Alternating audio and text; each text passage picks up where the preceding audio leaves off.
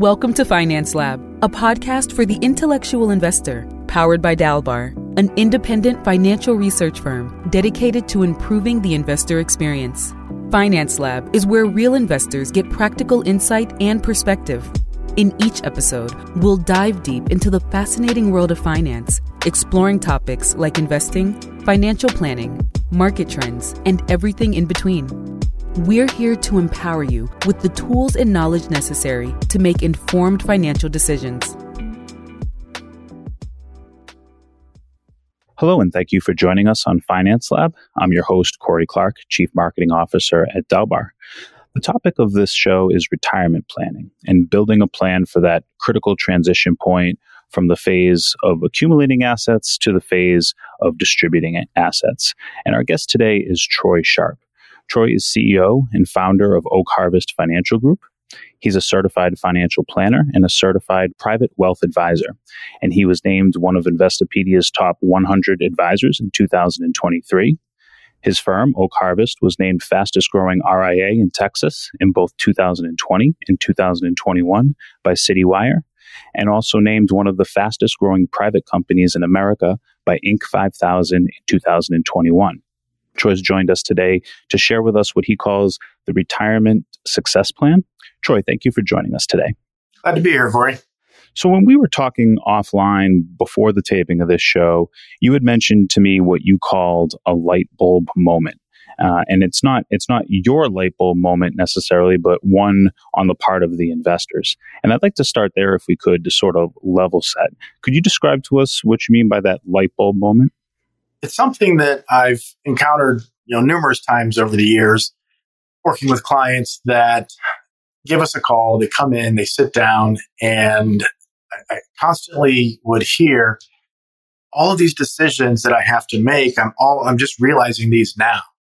So once we transition from the accumulation phase where you're earning a paycheck and life is really complex, but finances are pretty simple. You save as much as you can into the 401k. You're getting your match, but you're more focused on the family, the kids. And when you do have some free time, you're trying to enjoy that with your spouse or doing whatever hobbies you enjoy. So life is more complex and the finances are pretty simple in the accumulation phase. Once we transition into retirement, all of a sudden life becomes fairly simple. You don't have the same obligations and your time is not filled up with a lot of the things that you used to have to do. But this is where the money gets complex. So most people don't realize it until they get pretty close to retirement and they start thinking about, oh my goodness, the paychecks are stopping. How am I going to generate income? Where do I pull this income from? Do I withdraw from the 401k? What about my savings accounts? Does this impact my taxes? How do I know that I have enough money saved up so I don't run out of income later in life? So it's the gravity of the realization of all these decisions that have to be made and decisions of great importance because the consequences of making mistakes or going down the wrong path with some of your decision making, it becomes real. So just year after year after year working with people who are entering retirement, hearing the same things over and over again, we kind of just coined it the light bulb moment. And it's just the gravity of financially what's happening, the decisions that have to be made and how consequential they are, just coming to the realization of that. And we also spoke about what you called the retirement success plan. And there are a few steps that are part of that plan. Would you share with us on a high level what those 5 steps are? We found over the years that there are some critical pillars, so to speak, to a successful retirement. But first, we like to define with clients and individuals, families that are retiring, it's important to understand what makes retirement successful for you. Is it having the comfort of spending money in retirement so that you're not afraid of running out later in life? We find that's a pretty common theme amongst people that are entering retirement. But some clients want to spend all of their money and enjoy all of it and don't really care what's left over. Others, it is important that they have a certain amount of money for the children or the grandchildren or possibly church or favorite charities. So it starts with just defining what retirement success is. How do you view retirement success? And then instead of trying to fit clients into a pre-made box, let's say a 60-40 portfolio withdrawing 4% annually, what we want to do is build that box around clients. So it starts with making sure that we have an allocation. That's step one, where the risk you're willing to take is appropriate for the plan that your overall retirement plan. We want to make sure that you're not taking more risk and therefore possibly could abandon your retirement plan if the markets go down and your accounts drop more than you're emotionally willing to handle. So that's step one, is making sure the allocation is appropriate for the rest of your plan. Step two is income, planning for income. If there is no retirement without income. So all of those assets you accumulate, their purpose is to provide income to you in retirement, but also to have a plan that helps you feel comfortable that the money you're spending today isn't more than you should, and you're going to be okay in the future. And then step three is the tax plan. So I think this part is something that a lot of people overlook, but a lot of financial advisors don't necessarily get into. So you have this massive tax problem, most people do, with their 401k, with their tax deferred accounts.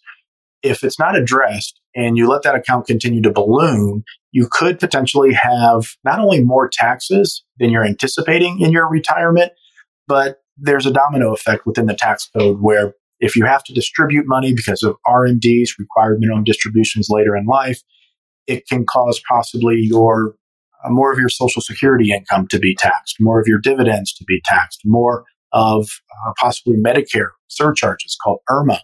So there's this domino effect. So making sure you have a plan to address the tax challenges that you have so you pay less tax in retirement. So that's a logical progression there, step 1, 2, and 3.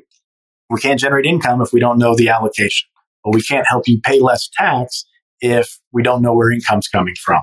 Step 4 is the healthcare planning, which is very critical as well. And then step 5, the estate plan. It's important for financial advisors to work with client attorneys. So the attorneys are understanding of the financial plan.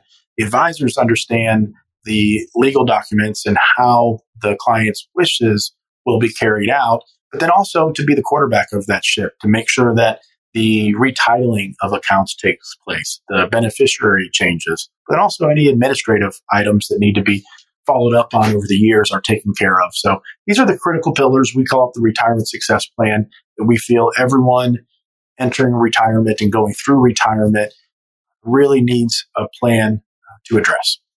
Well, I like how digestible that is. I mean, certainly when we're talking about a topic as complex as retirement, I think the danger is there could be 52 different pillars, right? And so being able to break that down into something that the average investor can sort of understand and conceptualize is really important. And also I think in how you described it, it's clear how each step sort of feeds into the next step and how they relate.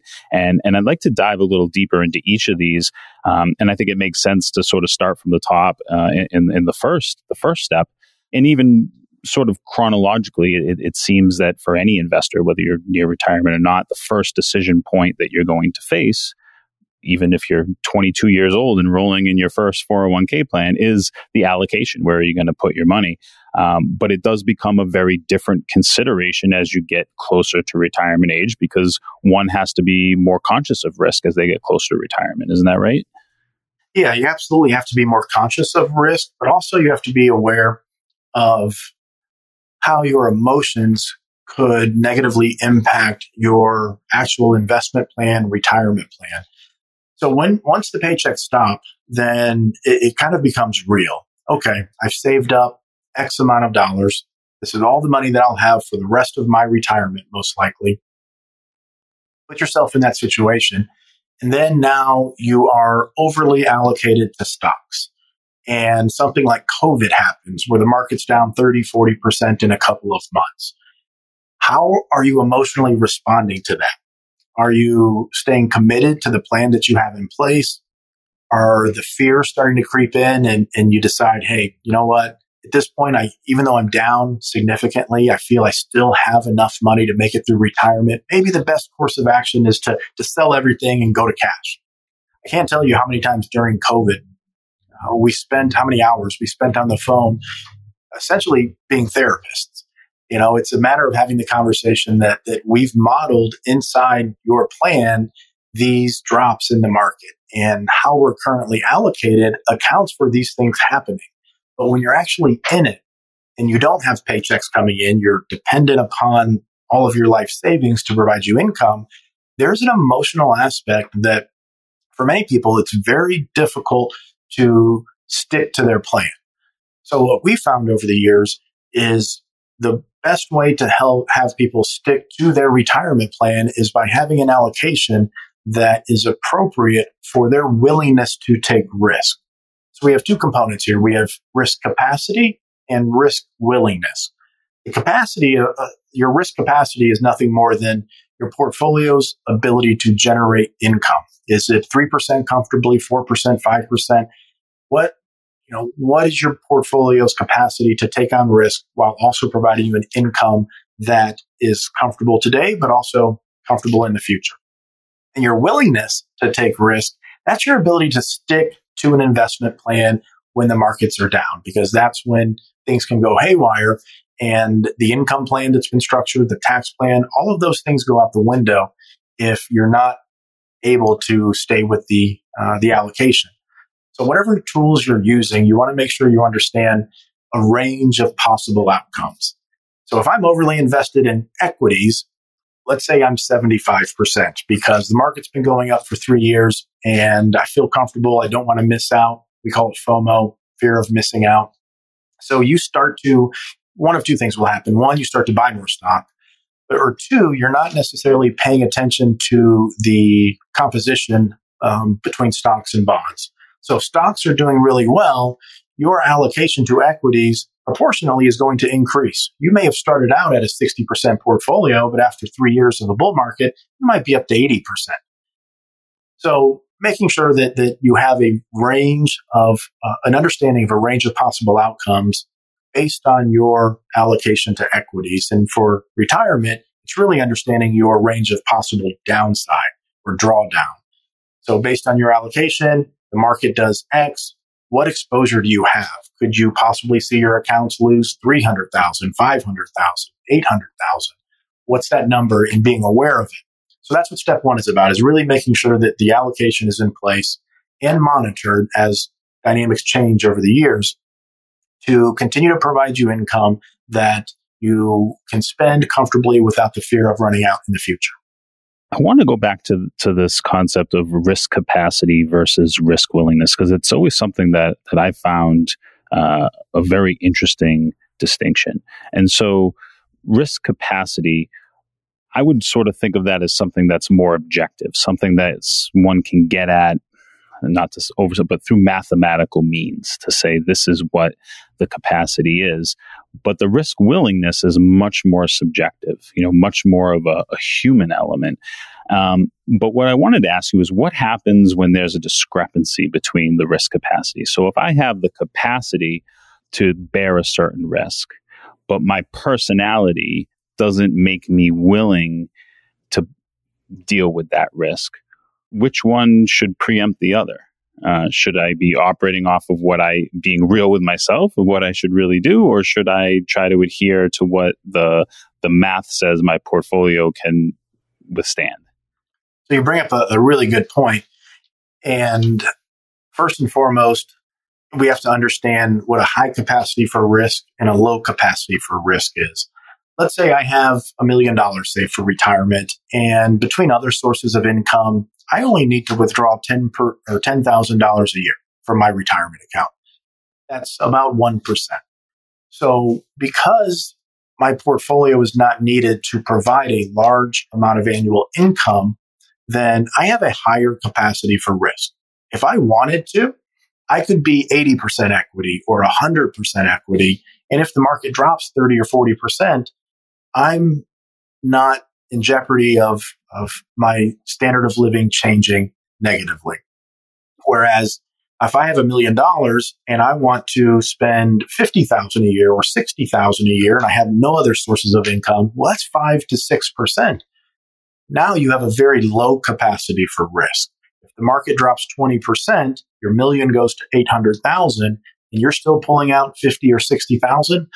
Well, now you're withdrawing such a large percentage that what we call sequence of returns risk, the combination of market losses while taking withdrawals from the portfolio, now that becomes a much more potentially devastating risk to your retirement. And ultimately, you have taken too much out. The markets didn't go in the direction you were hoping. And you have your security is ultimately now jeopardized. So then on the flip side, sort of flipping them around, have you come across many investors? Is it common for one's risk willingness to actually go beyond what their capacity is, that they want to take too many risks? Is that something that you also see? Does it work both ways? Yeah, so that's probably the most common right there is someone who has a low capacity for risk, so they need to withdraw a large sum from the portfolio relative to its overall size. And the initial thought a lot of times is, well, I need to be more aggressive here. I need to grow my money more at 10% or 11% so I can have the asset base to generate the income that I need for my lifestyle. So really, that's probably what the most common one is that we see, where people are trying to take more risk because they're trying to grow the assets to provide the income to match their lifestyle, whereas that is very dangerous because if the market doesn't cooperate, well, you're not only not generating the income that you want, but you're probably also going back to work and maybe not at the same level of income that you're used to, because that's just kind of how it works sometimes. Whereas people who have a very high capacity for risk, they just have more flexibility with their choices. If they want to be very conservative, they don't need the market risk. They don't have to have a large exposure to equities. So not nearly as detrimental in that particular situation, but absolutely can see where people have a low capacity a high capacity for risk, small income need, and they may be conservative with the portfolio or they may be very aggressive. So bottom line, there's no rule of thumb in terms of allocation that's going to fit for someone based on their age. I mean, these have to be customized based on all of these facts and circumstances that you've mentioned, right? Yeah, understanding the dynamics is the first part of the equation. And then they can change over time. Every year we have clients that have been with us for 4, 5, 6 years, and they come in and they say, you know what, we're a little bit less, willing to stay invested in the market. I want to be a bit more conservative now. So the willingness to take risk has changed. Well, we're always monitoring behind the scenes the portfolio's capacity to take risk and what percentage of income they're actually withdrawing. So we do that. That's, like you said initially, more of an objective analysis and a big part of our job. But when the dynamics change, your willingness to take risk, absolutely. The portfolio can change. Income amount that is being withdrawn should be possibly changed. So those are all big components of it. But first, it starts with just understanding the concepts. You had mentioned, sort of that light bulb moment that, oh, wow, like this financial decision making, the whole picture is a lot more complicated than it was when I was 20 or 30 or 40 years old, and a lot more to consider than the allocation and the investments. Now, if you're that 20-year-old that I was talking about before, just enrolling into the 401k, I mean, you just want to be contributing, right? I mean, any 20-year-old who's contributing or maxing out their 401k is probably doing the right thing or doing the most important thing. But as one gets closer to retirement age, that complexity starts to unfold, as you mentioned, and there are specific things that need to be planned for that didn't necessarily need to be tackled when one was 20 or 30 years old. And so you mentioned at the beginning, steps 2 and 3 were both in the flavor of planning, types of planning. Step 2 is income planning. Step 3 is tax planning. I'd like to start with the income planning, because obviously you need income before you're even going to get taxed. So we can start there. How does one plan to create income streams in retirement? And I realize that question alone could be a 3-hour presentation, but in broad strokes, how should investors approach or be thinking about income planning? the first thing I think it helps to understand is the assets that you've accumulated inside of your retirement account, outside of your retirement account, but especially inside the retirement account. They are designed to provide income. That is the entire purpose. They're designed to replace your paycheck. So I think a lot of times the focus is more on growth for some people with those assets, because it's logical to think, well, the more growth we have, the more income we can generate. And it's not incorrect necessarily that the more growth you have, the more income you can generate, but it's possible that it's just looking at it a bit backwards. Because if you are completely dependent on the market to consistently go up to generate income, if the market goes down, then your income theoretically will reduce. And I've not met many people in retirement that are fine with an income that correlates directly with the market. So if the market's up, I'm spending $80,000, but now the market's down 20%. Well, next year I'm spending $65,000. So understanding that the goal is to generate multiple streams of income, assets that we don't need for income, a lot easier to deal with market fluctuations when you understand that, hey, this account's up or down 20%, but you know what? I don't need that for 10 years because I have an income plan in place, which does include making the right decisions with Social Security. But I have an income plan in place that I'm living on these multiple streams of income, and that income isn't changing if the market goes up or down. So I think the first concept there is to start to look at your assets as more of a base to generate income from. And of course, the more money you have, theoretically, the less important this becomes because you can make a lot of mistakes and still be okay. But it's really also a function of how much you spend. So if you have $10 million, but you spend $1 million a year, well, it's not much different from, having $500,000 and spending $50,000 a year. You're still spending too much relative to your asset base. So Social Security, as I mentioned, is a big one. I think people underestimate. I know people underestimate how much income they'll receive over the course of their lifetimes from Social Security. So if a husband and wife, married couple, if they work, both of them, their entire career, and they have good Social Security checks and they live past age 90, you're looking at $1.5 to possibly $3.5 million of income from Social Security, depending on when you take it. If you take it at 62 or 64, 66 versus maybe 67 or 70, you're looking at, for most people, well over $1 million of income from Social Security. And we've done these analyses where husband and wife worked, have very good Social Security checks. It makes sense for their plan to defer until age 70, and it's over $3 million of income. So it's a significant part of an overall income plan. And then you start to get into other tools that can be built into the allocation, such as dividend stocks or dividend growth stocks. So companies that have a long history of not just paying dividends, but they have a long history of also increasing those dividends. So getting into increasing income is part of the overall retirement income strategy. So you have a lot of different tools at your disposal. It's about putting those pieces of the puzzle together, customizing the income plan around your particular circumstances. And then, of course, like anything else, we have to monitor it. We have to make adjustments as things change. If your willingness to take risk change, well, guess what? The allocation should adjust and the income may adjust. So having all that working together, it's a critical part. But understanding that your asset base is designed to generate income to replace those paychecks is a good starting point for most people. Great. I like what you said at the beginning. If there's no income, then there's no retirement. And I think I couldn't have said it better myself. And I guess to take that one step further, if whenever there is income, there's the potential for that income to be reduced by taxes. If we want to maximize our income, we need to minimize our taxes to avoid that leaky bucket of taxes that could have been avoided. And in a lot of ways, it's a zero-sum game. Every dollar that you pay to Uncle Sam is one less dollar to the retiree. So when in dealing with your clients and working with your clients, how does a retiree avoid that leaky bucket of paying taxes that didn't necessarily have to be paid? So we've covered step one, the allocation, to help us determine what step two is, the income. And then once we figure out the income plan, okay, now how much tax are we going to owe?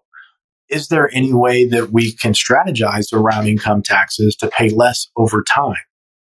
And the biggest challenge I think most people face when trying to determine how much tax they could potentially owe and if there's any strategies to implement around saving taxes is the lack of visibility into how their decisions today are impacting their taxes in the future. So none of us would get in a car when it's pouring rain, going down the interstate, no seatbelt, no windshield wipers, no headlights. We wouldn't do that because we don't have visibility and we would be in danger of getting into an accident. But so often we see people enter into retirement. They really have no visibility of the impact of the decisions that they're making today have not only on their account balances, their risk, the potential range of outcomes they could realize depending on market performance, but the big one is taxes. So right now we have this limited window of opportunity with the Tax Cuts and Jobs Act. Passed in 2017, but it sunsets after 2025. So tax rates are going up and tax brackets are shrinking in 2026. I don't have the exact tax tables in front of me right now, but currently 2023 here, you could withdraw up to about $380,000 or so from your retirement account, and you never leave the 24% bracket. Whereas going back to 2017 rates, once we get into 2026, if you withdraw, it's going to be it's inflation adjusted, so let's call it around about $175,000 from your retirement accounts. So it's called about half. You're already into the 25% bracket. So if you think of tax planning in retirement, because we make withdrawals from our accounts. If we withdraw from our savings, that's tax-free. If we withdraw from our IRA, it's subject to income tax. If we withdraw from the Roth IRA, it's tax-free, assuming the 5-year rule has been met. But if you think of the tax brackets as buckets, and every dollar we pull out, or every dollar of interest we generate for dividends, it fills up right now the 10% bucket. Then we get into the 12% bucket. Then we get into the 22, then the 24. You can fill up those buckets with so much more income right now than you'll be able to in just a few years. So when we do the tax analysis for people, what we often find, if you've saved a good amount of money inside your retirement accounts, $1 million, $1.5 million, somewhere up in that range, and even if you've saved less, there's still a lot of potential for savings here through tax and distribution planning. But the potential savings can be in the hundreds of thousands of dollars. So understanding the decisions you're making today with where you're withdrawing your income from, are you withdrawing it all from the IRA, withdrawing it all from your non-retirement accounts?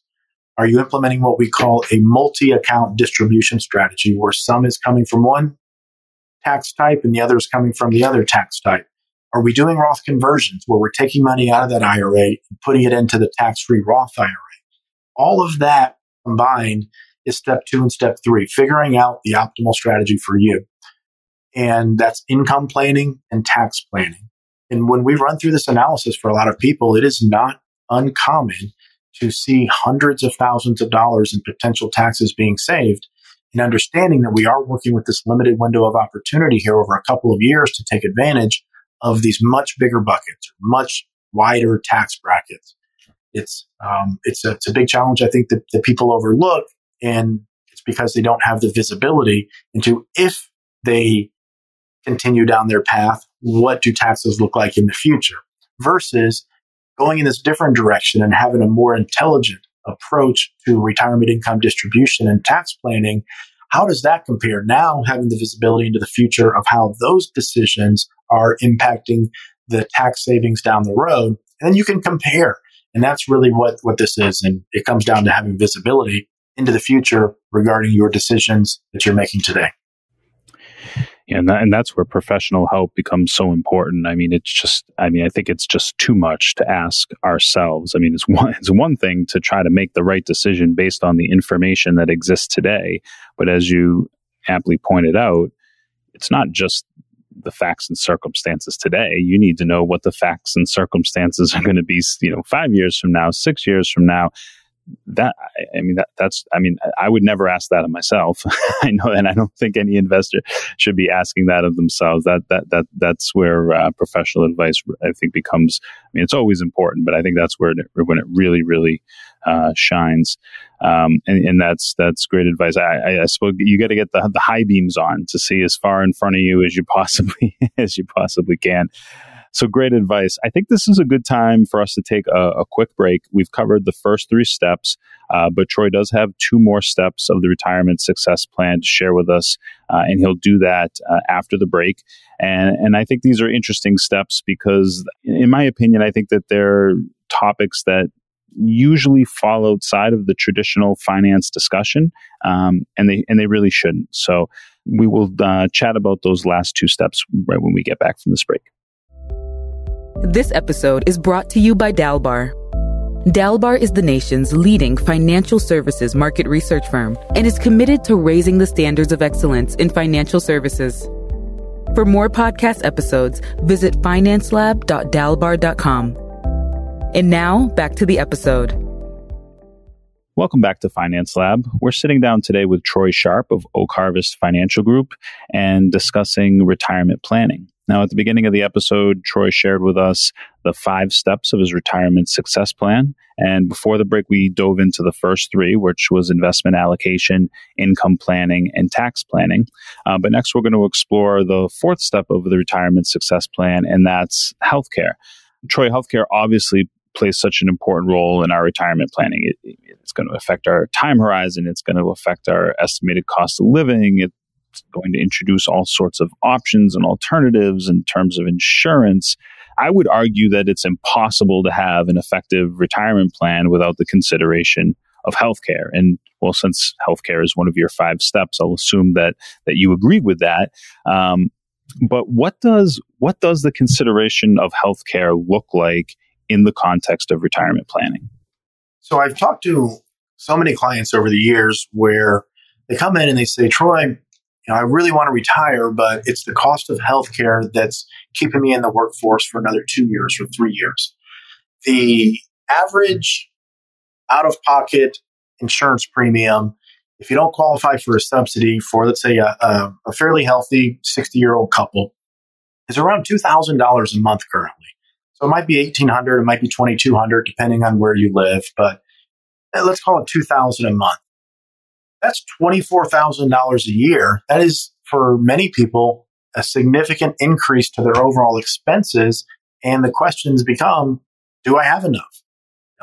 Can I still retire, enjoy the lifestyle that I want, and also make sure that I'm covered for healthcare? So when it comes to retirement planning, this ties into step 2 and step 3. We talked about income planning and tax planning, because where you withdraw your income from in retirement determines what goes on your tax return. What is on your tax return is what goes to the government in order to determine if you qualify for a subsidy to help potentially reduce your health insurance premiums. Now, you have to buy a policy from the exchange, so you want to make sure, of course, that any particular services that you needed or providers that you work with are going to be covered with whatever policy you're possibly looking at. But for many people that are healthy and don't visit the doctor often, if we can tailor an income strategy and distribution that keeps your modified adjusted gross income, the number that goes on your tax return, if we can keep that suppressed during those first few years of retirement, you can qualify for a subsidy that helps reduce your health insurance premiums from maybe $2,000 a month to $1,200 a month, $800 a month, $600, maybe $0 per month, maybe no cost whatsoever. So it's just understanding the concept, applying it to your particular situation, and then also weighing the pros and cons, because some people have much bigger, longer term tax challenges, and maybe we need to do some more distributing from the IRAs to make sure we don't have massive taxes permanently once we hit, let's say, age 67, 68, 69. So it's understanding the concepts, applying it to your particular situation, and then crafting an income and tax plan that can potentially help you qualify for a subsidy or focus more on the future. Thank you. And as we look forward to step 5, we've sort of come full circle here and close the loop in a way, because if one's followed the first 4 steps, they've been successful in their planning for retirement, and they're fortunate enough to not run out of money. Well, that means that there are going to be assets that are left over and that will still be there when one passes. And so the planning phase doesn't end once you know that you won't run out of money. You know, what's going to happen to the assets that are left over? And if an investor wants to maximize the amount of assets by protecting those assets or sheltering them from taxes, or if they just want to be able to have control over how those assets are used through a distribution scheme. All of these are important considerations that an investor is still going to have to make if they're lucky enough to be in that position. So what are the types of estate planning considerations that you discuss with your clients who know that there's going to be a legacy left over and want to start now planning for the distribution of those assets after they pass? It all centers around financial planning to achieve what's most important to you, the client. A lot of people, though, they don't understand what some of the options are. They don't understand maybe what some of the risks are. So the financial planner should act as the quarterback there to help shine light on what some of the concerns possibly are, what they could be, but then also coordinate between the attorneys, because you need attorneys to draft the legal documents. But oftentimes attorneys, they don't necessarily stick around and provide annual reviews and make sure you do all the things that you need to do to make sure the documents that they put in place are and your wishes are carried out. Some of the common ones we see: no particular plan for giving the money to the children. Well, we live in a country where the divorce rate is around 50%.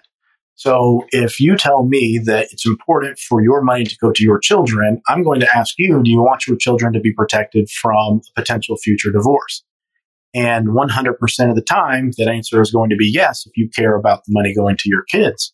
So having a conversation, making you aware of that particular risk, and then coordinating with the attorney so we can create a structure, most likely a trust, where the money will go into. And then if your child gets divorced, the money doesn't go to your children's future ex-spouse. It stays in the family. Simple things like retitling accounts to the name of the legal entities or changing beneficiaries. So it's about understanding and uncovering what some of the risks are, and then what some of the pathways for addressing those concerns. So everything that we've done, steps 1 through 4 of the retirement success plan, so that money that's left over, it's properly structured to stay in your family, to go to those that you want it to go to, and things aren't overlooked. Thanks, Troy. That was the 5th and final step of the retirement success plan. As I said, I really like how it's broken down into a small, digestible number of steps. It's a topic that can get overwhelming very fast. So I appreciate your ability to break this down for us in a digestible framework. And I think it certainly facilitated a great discussion here today. But before we sign off, I just wanted to give you the last word. Any parting thoughts for our audience before we go? So I'm a golfer, and after you finish the round, you go to the 19th hole, right? You have a beer, maybe you sit down, you talk about the round. It's important to understand with everything we've talked about today, it's not over once the plan is put in place. Retirement plans are dynamic, economic conditions, financial markets, what's important to you, your goals, considerations, all of those things are dynamic and they change over time. So it's kind of that 19th hole approach where it's ongoing monitoring and maintenance and conversations and adjustments is really what makes a plan work over time. Thank you. I love a golf analogy more than anything, because we all, if you're a golfer, you relate to it. Nothing relates better than golf analogies. So I definitely appreciate that. That concludes our episode of Finance Lab. I want to thank our guest one last time, Troy Sharp of Oak Harvest Financial Group, for joining us today. Be sure to check in weekly for more episodes at financelab.dalbar.com. Have a great day. Investment advisory services offered through Oak Harvest Investment Services, LLC. Oak Harvest Financial Group is an independent financial services firm that helps people create retirement strategies using a variety of insurance and investment products. Investing involves risk, including the loss of principal. Any references to protection benefits or lifetime income generally refers to fixed insurance products, never securities of investment products. Insurance and annuity product guarantees are backed by the financial strength and claim-paying ability of the issuing insurance company. Oak Harvest Financial Group, LLC is not permitted to offer, and no statement made during this show shall constitute tax or legal advice. You should speak to a qualified professional before making any decision about your personal situation. We are not affiliated with the U.S. government or any governmental agency. This show is a paid placement. Thanks for listening. If you found this conversation valuable, please visit financelab.dalbar.com to connect with today's guest. We'll see you on our next episode of Finance Lab.